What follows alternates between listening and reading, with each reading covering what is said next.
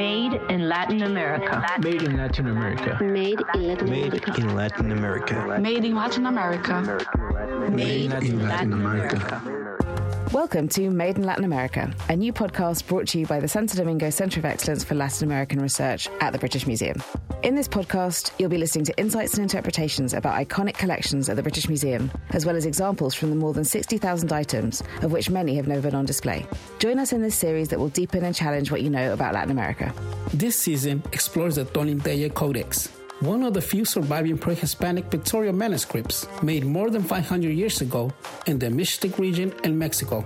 In which language is it written? Why is its blue color so unique? What stories does it tell? The podcast will be hosted by two curators from the Latin America Center, Laura Osorio Sonax and Maria Mercedes Martinez Milanchi. Indigenous researchers, communities, and artists working with this codex will join us throughout the season.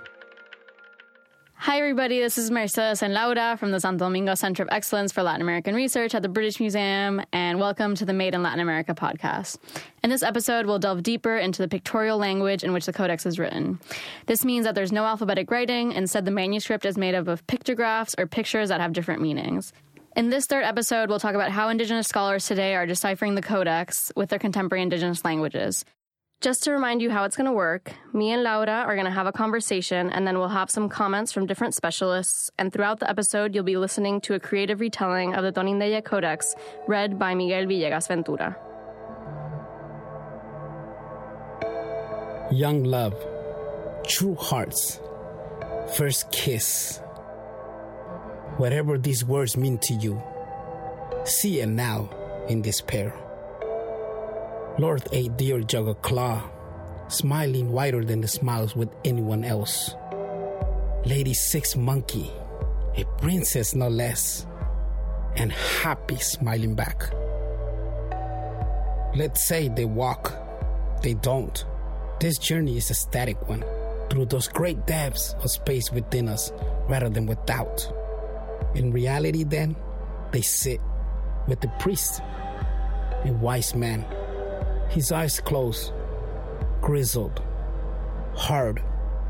It is less romantic picture, so let us say instead they walk, just a pair, arm in arm. Let us say she picks a flower from beside their path, twirls it quick between nervous fidget fingers.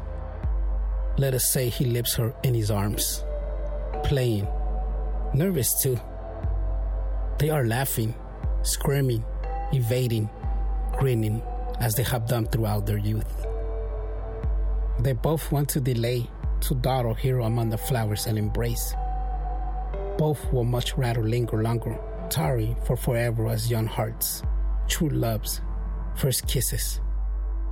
But instead, both continue, both walk on, spiritual step after step, toward the dark place.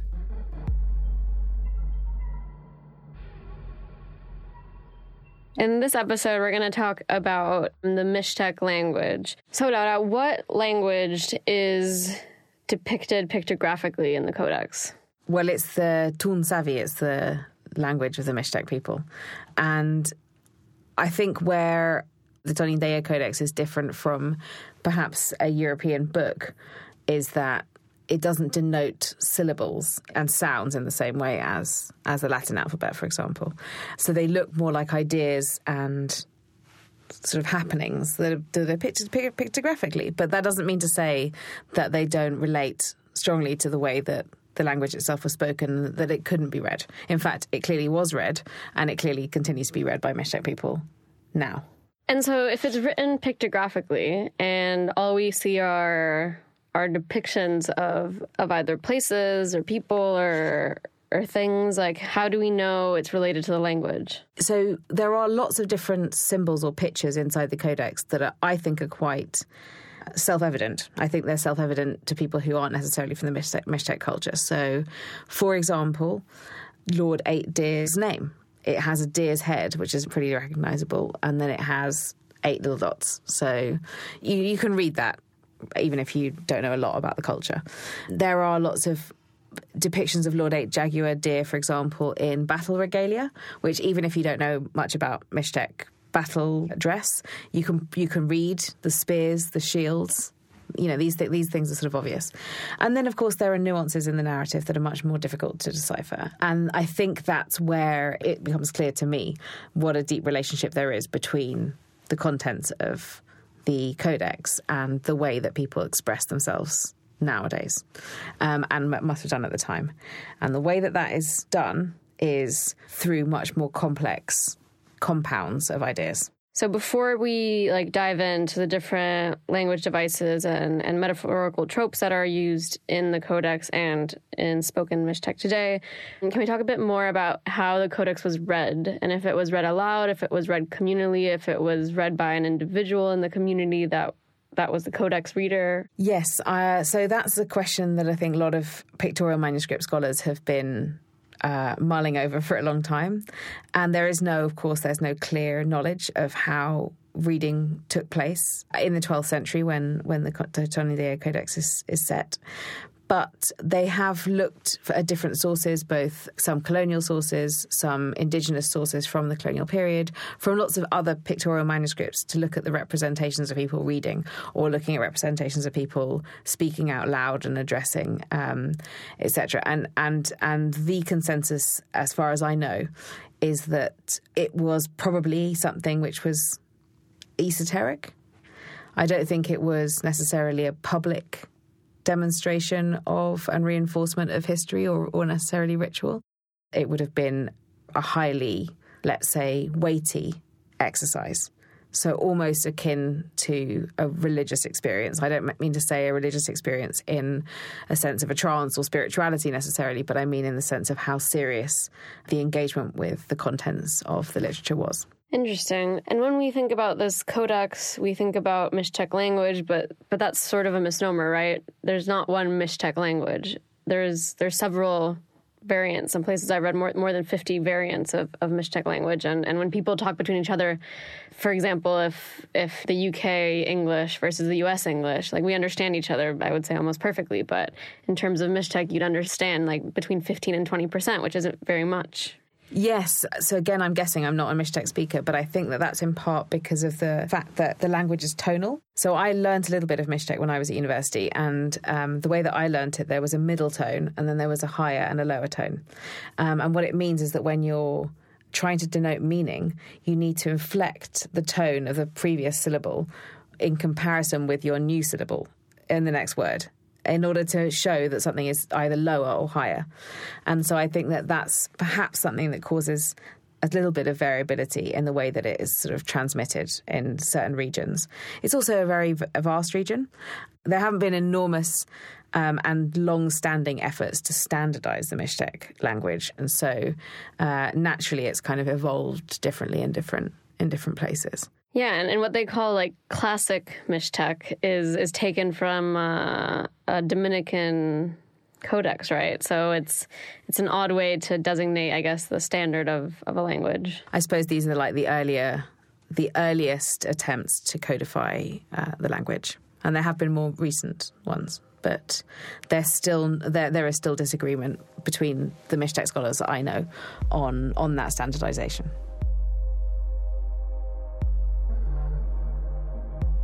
The Temple of Death, their destination. They stride in, metaphorically, still smiling, to see what gods and spirits make of their match. The son of a priest, Lord 8 Deer, and high-born princess, Lady 6 Monkey. Will any ancestors dare give divine vindication and allow them to wed? Standing before them, tall and powerful and dreadful, Lady Ninegrass, the spiritual guardian of the Temple of Death.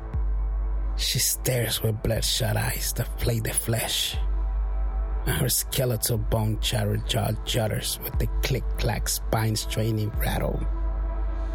They do not quiver, the princess or her love. They come prepared with offerings.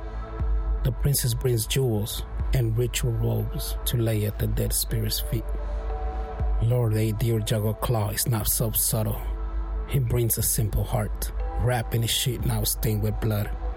He gently unwraps, holds it out in his hands, and lays it by the jewel and robes. A fist of red as rich as any ruby. Will the spirit bless their union? Will the spirits bless their union? The lovers hold their breath.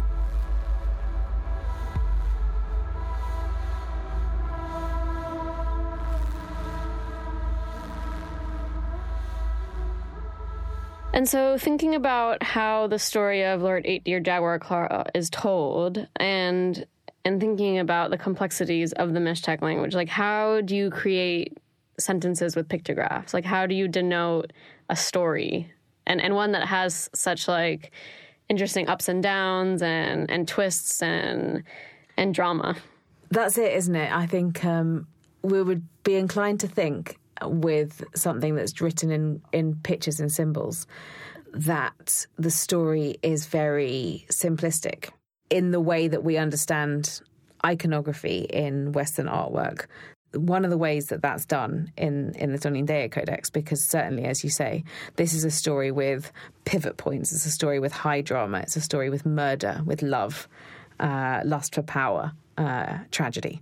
And the way that that's done is through what are called disfrasismos, which are the coupling of two words or ideas, concepts together. And what they denote is a sort of third word or a third concept that is ultimately a little bit more complex in meaning and somewhat subjective. So there are lots of examples. There are lots of examples of those things. Some of them are more simplistic than others, but all of them, as they are described in image, are, I think, quite poetic. And they're still used in the Mixtec language, and they're highly evocative. What are some examples of the frasismos that you can see in the Codex and in other pictographic manuscripts done by the Mixtec? Sure. As I said, there are some frasismos that are very straightforward. So one of the more straightforward ones, I think, is actually the frasismo for writing. Commonly, codices were written in red and black. The red, as I said, creates the frets to read the boustrophedon, and the outlines are black. So they're sort of the core colours of the codex. Okay, so if you say red and black and codices are written in red and black, then you would imagine that third meaning is codex. But it's not just codex, it's writing. It evokes something concrete often that relates to the two different concepts that you've got, but it also goes beyond that concrete thing to evoke a much bigger concept. So the concept of the frasismos isn't unique to the Mixtec, right? This is sort of quite common across different Mesoamerican cultures. That's right. It's the frasismos are used in indigenous languages. In central Mexico, they're used in Mayan languages. What's important to note as well is that not only is the sort of construction, the sort of metaphorical trope of using these two concepts that to lead to a bigger subjective whole, something which happens in other indigenous regions and languages, it's also the exact same couplings of things that are used. Not in every case, but in many cases it's the same metaphorical tropes that are used. And so how are these languages written today? Like, have all of them just adopted the Latin alphabet just for simplicity and mutual understanding? Yeah, I mean, partly, as we've been talking about, some of the knowledge about how to codify those languages in pre-Columbian Mesoamerican script have been effectively lost. But yes, also through the process of colonialism, they have been transferred now to the Latin alphabet, and that's how people, when they do learn them. Ako cueva, chico antiquindo na taso onyaro, shindominicano dosi ando ichi, naka in ubitumushindo. Hello, my name is Miguel Villegas Ventura, also known as Una Isu. And today I'll be talking about the importance of speaking your native language. I currently reside here in Fresno, California, United States. Like many families, we were forced to migrate due to economic reasons, displacements, and looking for a better life. When I arrived here in the United States, I only spoke my native language, which is Mixteco, Tu'un Sabi. It is here where I learned how to speak Spanish, and eventually I also learned English. When I was young, I didn't realize that speaking a native language was something that was not very common. Everybody spoke Spanish or either English, but nobody spoke a native language. So I felt a little bit out of place, but tried to fit in with other kids. Growing up, I also faced discrimination, not only for being somebody that migrated here to the United States, but also for being indigenous or coming from a family that are farm workers. The biggest discrimination came from the same people of my country of origin, Mexico. They will look at us differently, or they would treat us differently. They will call us names, and obviously our color of skin was darker. This made me try to hide who I was. Even the state where I was from, Oaxaca, wasn't very well respected. For whatever reason, we were always being discriminated. And I wanted to fit in. I wanted to learn English. So for this reason, I wanted to stop speaking my native language. My native language was always spoken at home with my mother and my siblings. But, in the streets or at school or other spaces, it was mostly English. It is until I got older that I realized that discrimination and classism existed way before, all the way back during colonization. At least in Mexico, that discrimination, that separation from being native and being the common working people in the city. Back in Mexico, we do have a history of teachers forcing our parents and grandparents to learn Spanish, and they will prohibit for them to speak their native language. With that mentality that it was a barrier to learn Spanish because we spoke our native language. So that's why many parents also didn't teach their children the native language, because they didn't want them to suffer or go through the same experience they went through. Once I understood the history of my people, the oppression that we faced, I started to realize that I shouldn't stop speaking my native language. My language is the connection with my family, with my community, and with my ancestors. So I started to value it more. I started to speak it more, and I started to introduce myself in my native language in all the spaces where I will be. Our roots can be traced back for thousands of years, and you could find that in the codices, how long we've been around in this continent. Today, what I do is I incorporate my native language in my rap music that I do, a trilingual rap project that I have. I also teach the language. I give workshops. And with this, my goal is to show other people that it's possible to conserve your native language and still learn other languages, such as Spanish or English. You don't have to forget about your native language to learn other languages.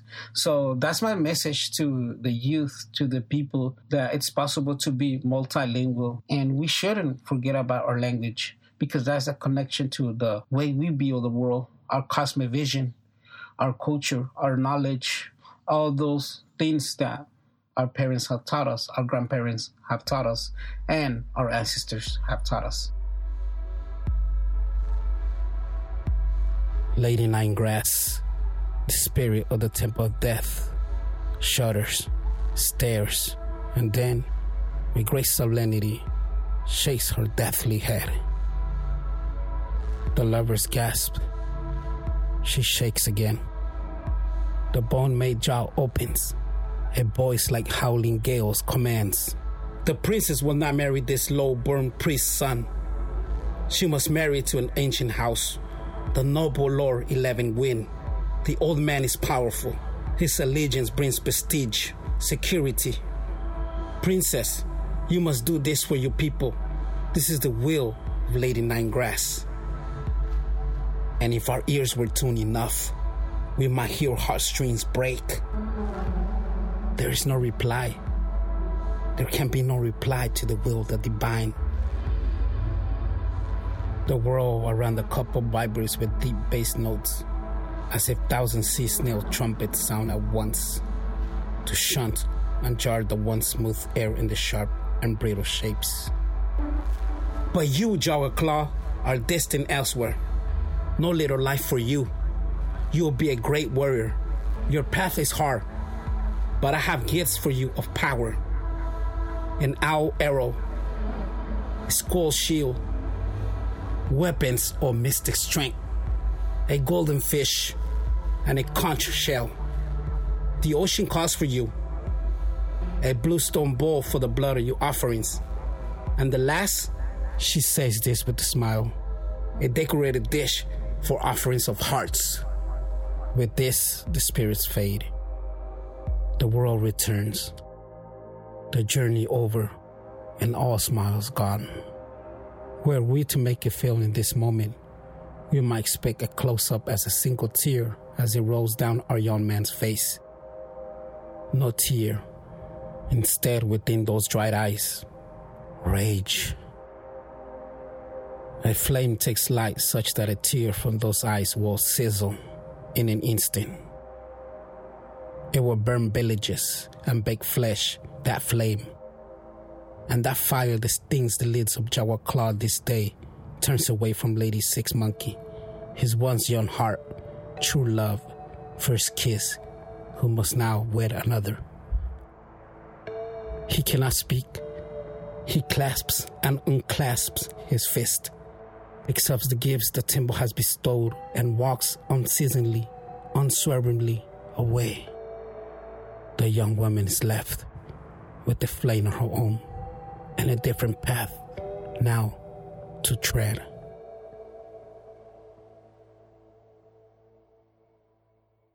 In our next episode, we're going to discuss the indigenous community behind the stories told by the Codex, as well as how the object was made. The Mixtec people, or New Savi, which means the people of the rain, mainly live in Mexico today, although many have emigrated to the United States and Europe as well. Join us for this next episode to learn more about contemporary indigenous communities and their living legacies. Thanks, and until next time. The Epic of Lord Adir was read aloud by Miguel Villegas Ventura. This creative reinterpretation, scripted by Jack Monahan, is based on the Toninteye and other Mixtec codices that mention Lord Adir's story. We are particularly indebted to the book Encounter with the Plumed Serpent, Drama and Power in the Heart of Mesoamerica by Martin Jensen and Gavina Aurora Perez Jimenez, and the play Recreation of the History Told in the Mixtec Codices by the community theater Yo New Savi, directed by Maria Ofelia Porras Lescas. This podcast season is made possible by the generosity of Alejandro and Charlotte Santo Domingo and Mrs. Julio Mario Santo Domingo with Andres and Lauren Santo Domingo. If you want to know more about the Santo Domingo Center, please visit SDCellar website, sdcellarbritishmuseum.org. This podcast was recorded, engineered, and edited by Prunk Productions. For more information on Prunk, please visit prunkproductions.com. That's PRONK productions.com.